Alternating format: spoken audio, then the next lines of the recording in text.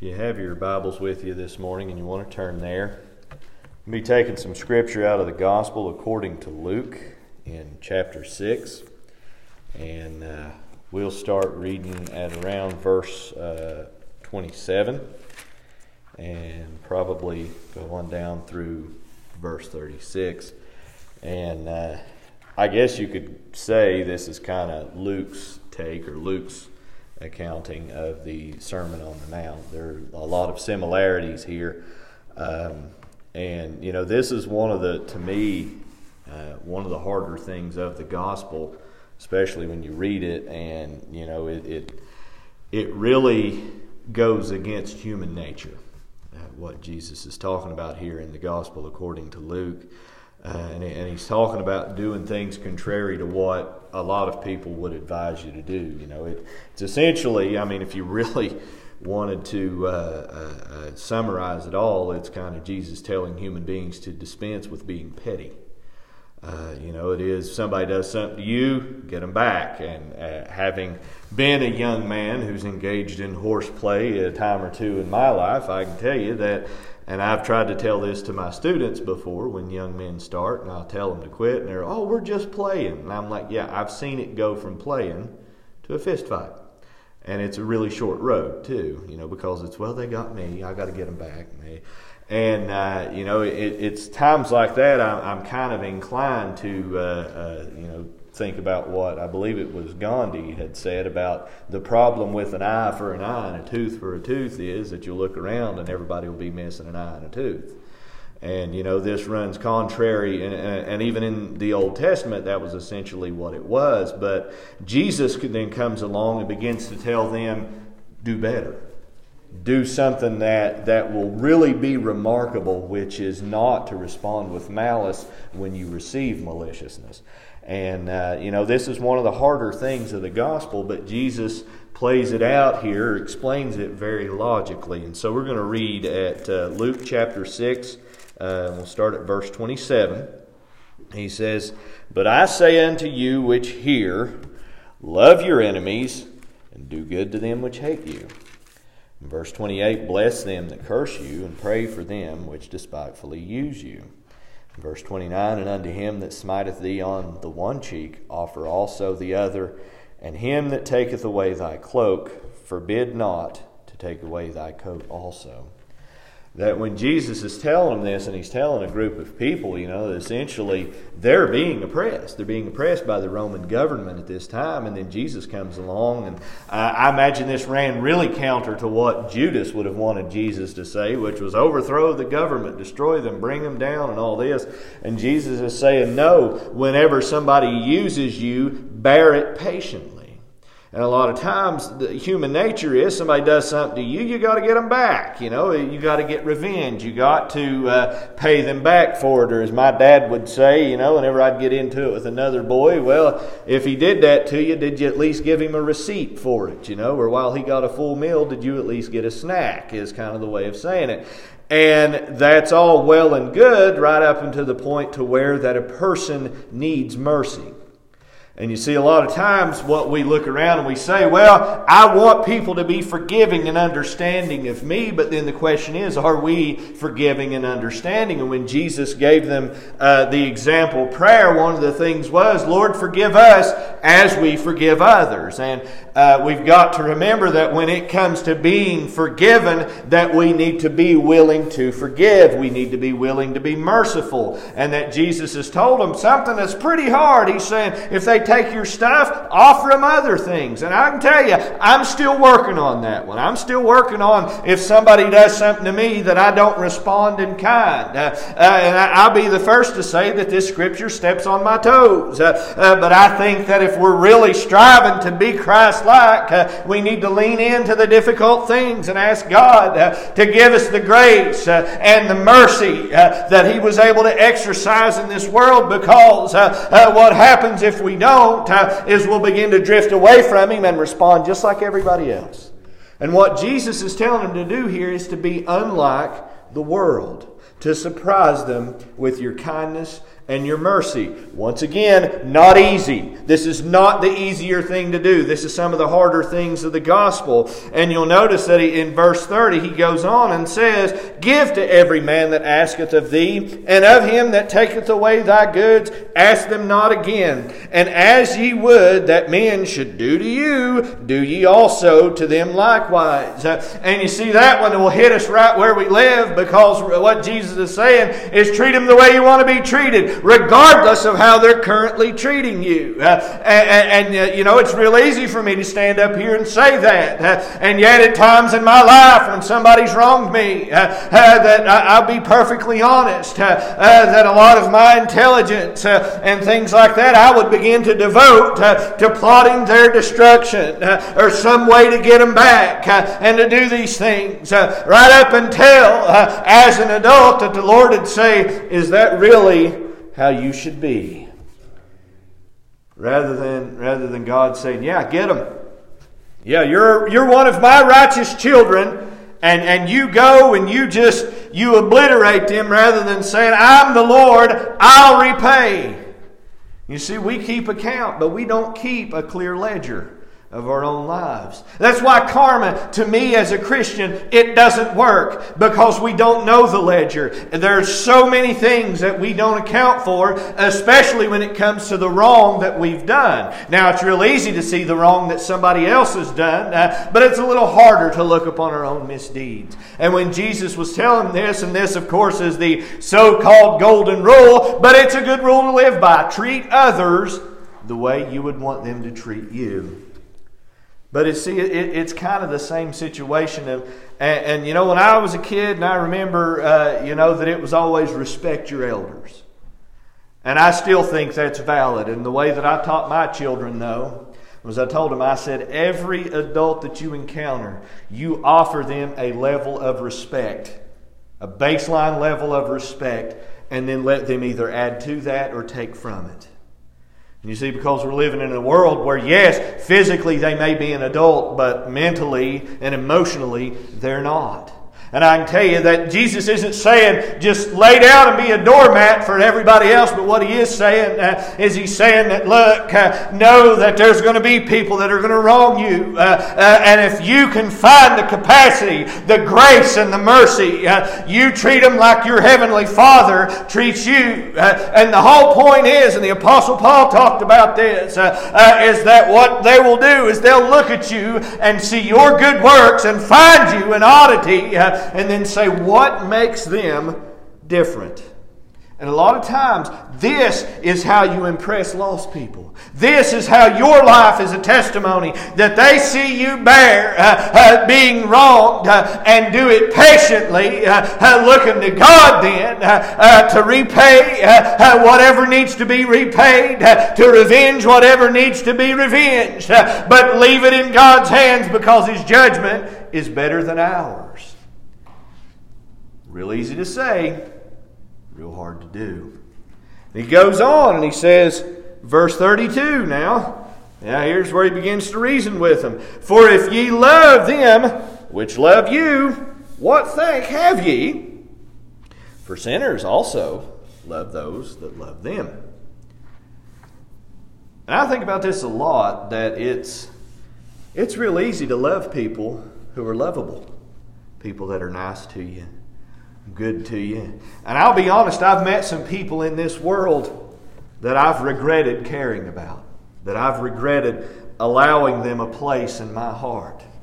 And at times, that human nature would tell me, write them off.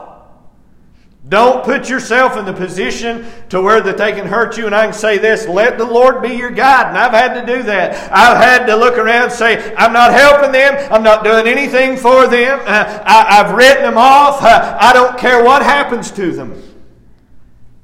And then the Lord will come in and say, you really don't care what happens to one of my children.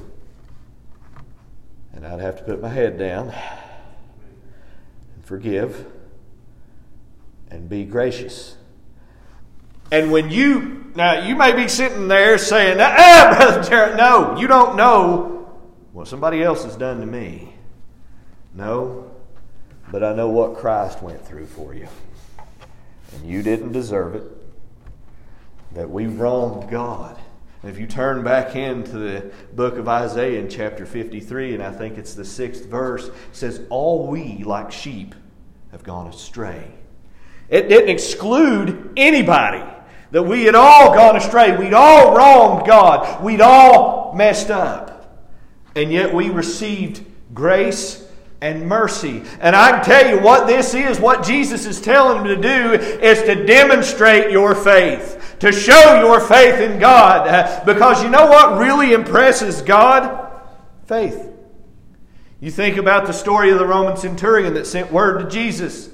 Jesus marveled at his faith because he said, I know all you have to do is speak the word. You don't have to come here. You don't have to wave your hands or do any kind of dramatic flair to it. All you have to do is say that it is, and it is. The woman with the issue of blood, she came to Jesus. She knew she could just touch the hem of his garment. She wasn't going to stop him along the way or interrupt anybody or get in anybody's way. That what she did was she come in faith believing. And Jesus stopped and pointed it out and told her, your faith has made you whole. Faith is what moves the hand of God. It's not just our stubbornness or digging in or anything like that. And demonstrating your faith is saying, God, I'll bear this patiently because the truth is I probably deserve it. You ever considered that when you've gone through something? That maybe you deserve it? I think about King David when his own son had run him out of his kingdom. And it says that a man comes out as David and all of his family are leaving and his entourage are walking along, and a man comes out, starts throwing rocks at him and cursing him, saying, David, you usurped the throne of Saul.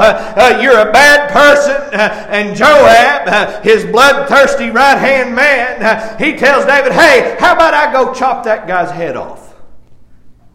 Him out here throwing rocks at us and everything, and David in his state. And every bit of this was David's fault. And David told him, he said, leave him alone.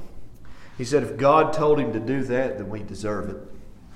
And he said, and then if we don't, and God didn't tell him to do it, maybe God will look on us bearing it patiently and have mercy upon us.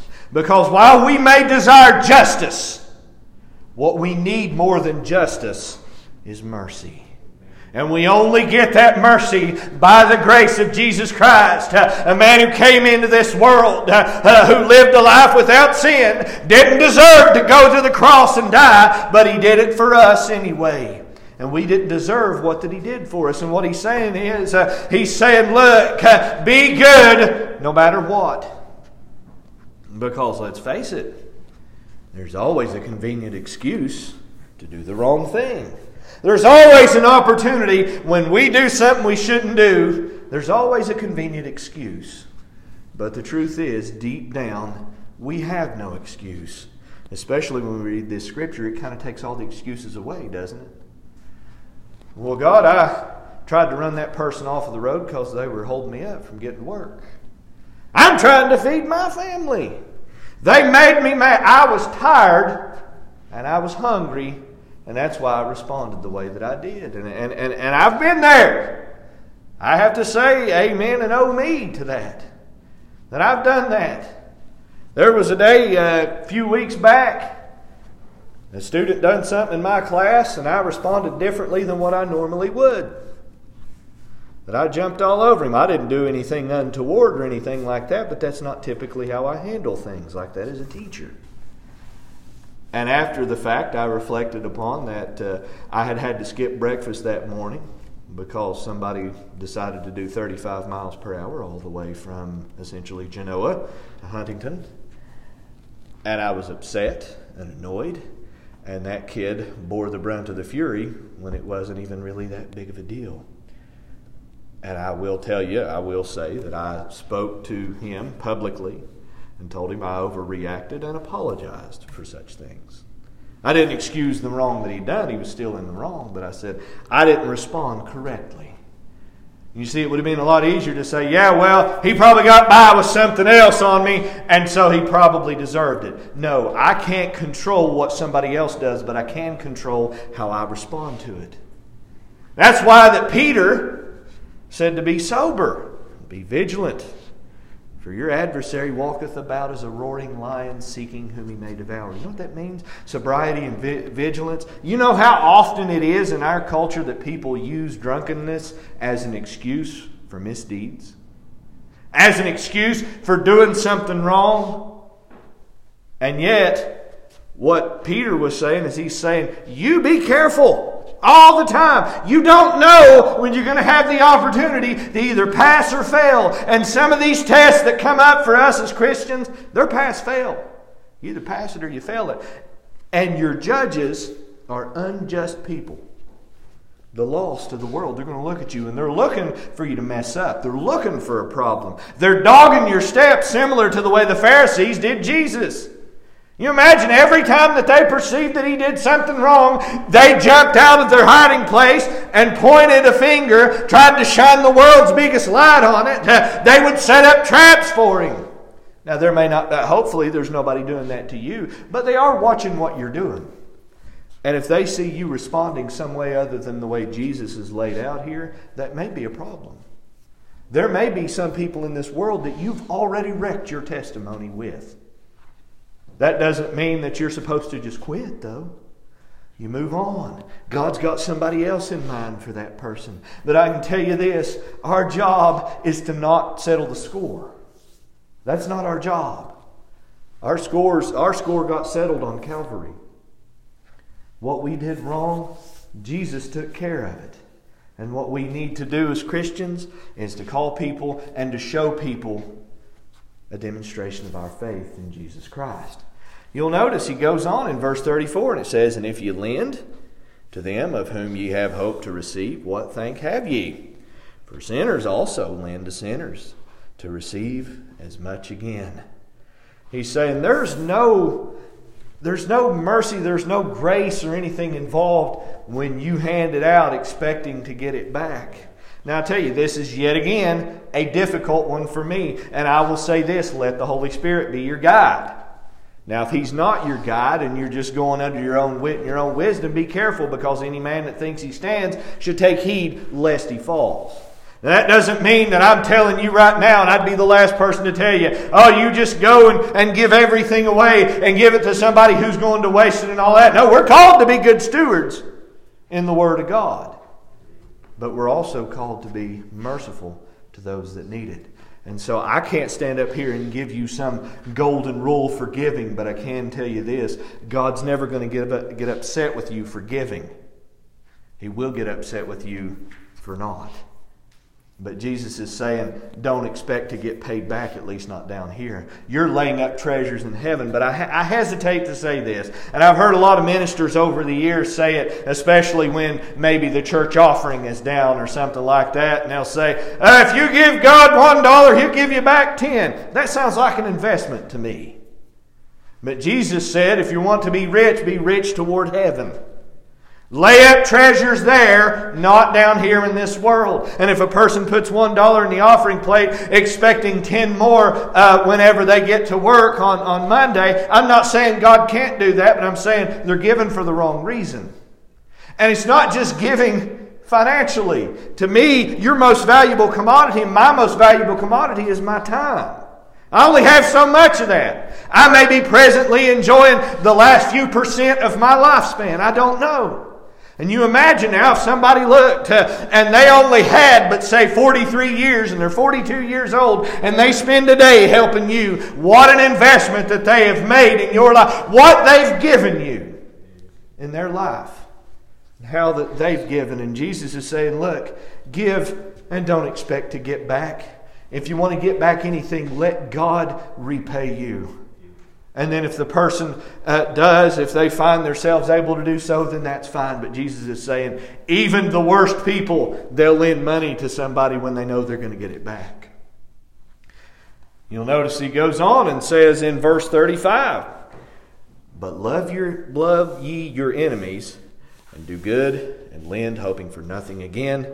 And your reward shall be great, and ye shall be the children of the highest, for He is kind unto the unthankful and to the evil.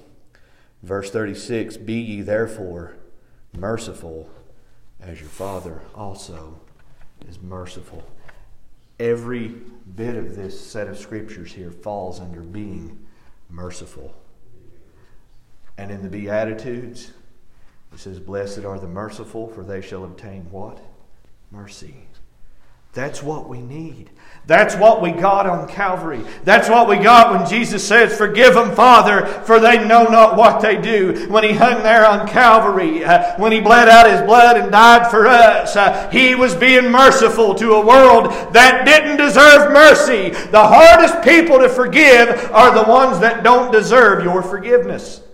The ones that wronged you and you didn't do anything wrong. And you can get down and pray, God, I didn't do anything wrong. I never wronged them in any way. I'm completely innocent in this. And yet God says, forgive them. But I don't want to. Forgive them anyway. And one of the hardest prayers that I've ever prayed is saying, God, give me the grace to forgive them because I can't do it myself. It's difficult to forgive somebody who's wronged you. Or as a parent, I can tell you, there are lots of fights I wouldn't fight for myself, but I would for my kids. I would for a loved one. When somebody wrongs one of my loved ones, I'm more willing to be mean and nasty than at any other point in my life. It seems more justified. It's not about me, it's about them. But you'll notice there's no asterisk next to any of that. He says to be merciful, to forgive, to bless those that curse you, to love your enemies. Now, I don't know that I have any what I could legitimately call an enemy. I can tell you I've got people that don't like me. I've had to come to the realization that there's just some people in this world, they're just not going to like you for whatever reason. And my natural response would be, well, phooey on them. I'm not going to help them. I'm not going to do anything for them, help them out or anything like that. They're unappreciative. I think about that a lot. When we help somebody and they don't even get so much as a thank you. I imagine everybody here's been there, and you may say, oh no, Brother Jeremiah, it's never happened to me. Well, then apparently you've never been a parent. Because your kids, they'll get from you. They'll not even acknowledge that it was a sacrifice on your part. And they won't say thanks, Dad, Mom, or anything else. What they will do is they'll consume and go on and maybe never even remember it. And before you say, well, Brother Jeremiah, it's awful hard, I stand guilty of that as well. And I remember after my dad died and something would come up that needed done, and I was a full-grown man. And I would look around, I was like, well, why isn't that getting done? Oh yeah, because it's up to me, not Dad anymore. My dad, most of the time, I didn't have to ask him for help. A lot of times, he kind of forced it on me. And I would get upset and angry with him and everything. And one of my biggest regrets is that I never really, truly thanked him for all that he did for me. And then even worse than that is when we don't demonstrate the mercy that we received in our lives from Christ. You see, this is all a demonstration of you saying, I've got a Savior. You can say all you want. You can go out there and tell them about Jesus and witness and testify. I'm not saying don't do that. But what I am saying is let your actions back up your words, because they will speak louder. Because if you tell somebody, oh, I have the mercy of Christ, and somebody's read the Bible and they came across this scripture and they're like, they're one of the most petty people I've ever seen. They're one of the most vindictive people I've ever encountered. And yet Jesus, now he had every right to condemn this world and to judge it. And if you remember in I believe it's the 24th chapter of the book of Matthew, Jesus, when he's pointing his fingers right at the Pharisees, and man, he's being pretty rough on them in that part. Saying, woe unto you Pharisees! You tithe mint, anise, and cumin, but you ignore the weightier things of the law. And do you remember the first thing that he listed? First was judgment. Second was mercy. The third was faith. Those are the weightier things of the law. Mercy parked right there in the middle. If you want mercy, be merciful. If you want forgiven, then be forgiving. If you want to be good, then show goodness out to the world. If you want to win lost souls to Christ, let them see you suffer patiently. As a parent, I can tell you that you'll impress your kids when they see you suffer and endure for the kingdom's sake. And that will make more of an impression on them than anything else. I remember a time when I was a boy and my dad apparently was in the back of the house there praying.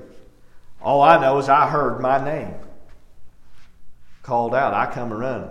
When Dad called my name, I knew I had 5 seconds and 4 were already gone. So when I heard my name, I come running.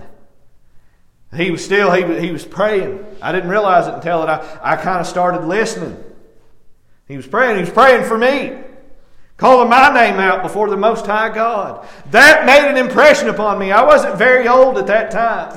But he was calling my name out. Asking for blessings upon me. Asking for God's protection upon me. I believe he was lobbing prayers out into the future. For a 42-year-old man. Trying to preach the gospel and trying to minister before Jesus Christ. Trying to live by these scriptures and failing regularly. And if we're all honest with ourselves, we fail every day. If we're honest with ourselves, we're not good enough to keep this. But you see, the Lord, what He wants is just our best effort. He's calling us to do what we can, and then everywhere that we fall short, He makes up the difference. What a wonderful Savior that we have. He said, you don't have to be perfect. Just make the effort, and I'll make up the rest. And then when you come to people in the world and you're trying to impress upon them the love of Christ, show it. And here's a good list to start by.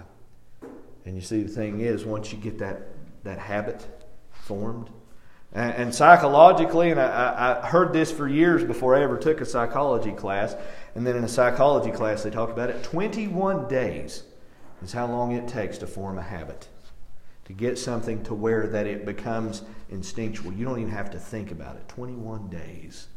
That's 3 groups of 7, or 3 weeks that you spend doing that. And I found it to be true. Once I heard that, I tried it out. And it's pretty well true. 21 days. Try reminding yourself of these scriptures for 21 days straight. And reminding yourselves to try to walk and live an upright life before the world that they may see Christ in you. Because we're walking in a world to where they're looking and distracted by everything. And if you want to get their attention, let them see you suffer patiently. Let them see you be kind. Let them see you be generous. Most of all, let them see you be merciful. Jesus said, be ye therefore merciful as your Father also is merciful. Let's everyone stand and get a song.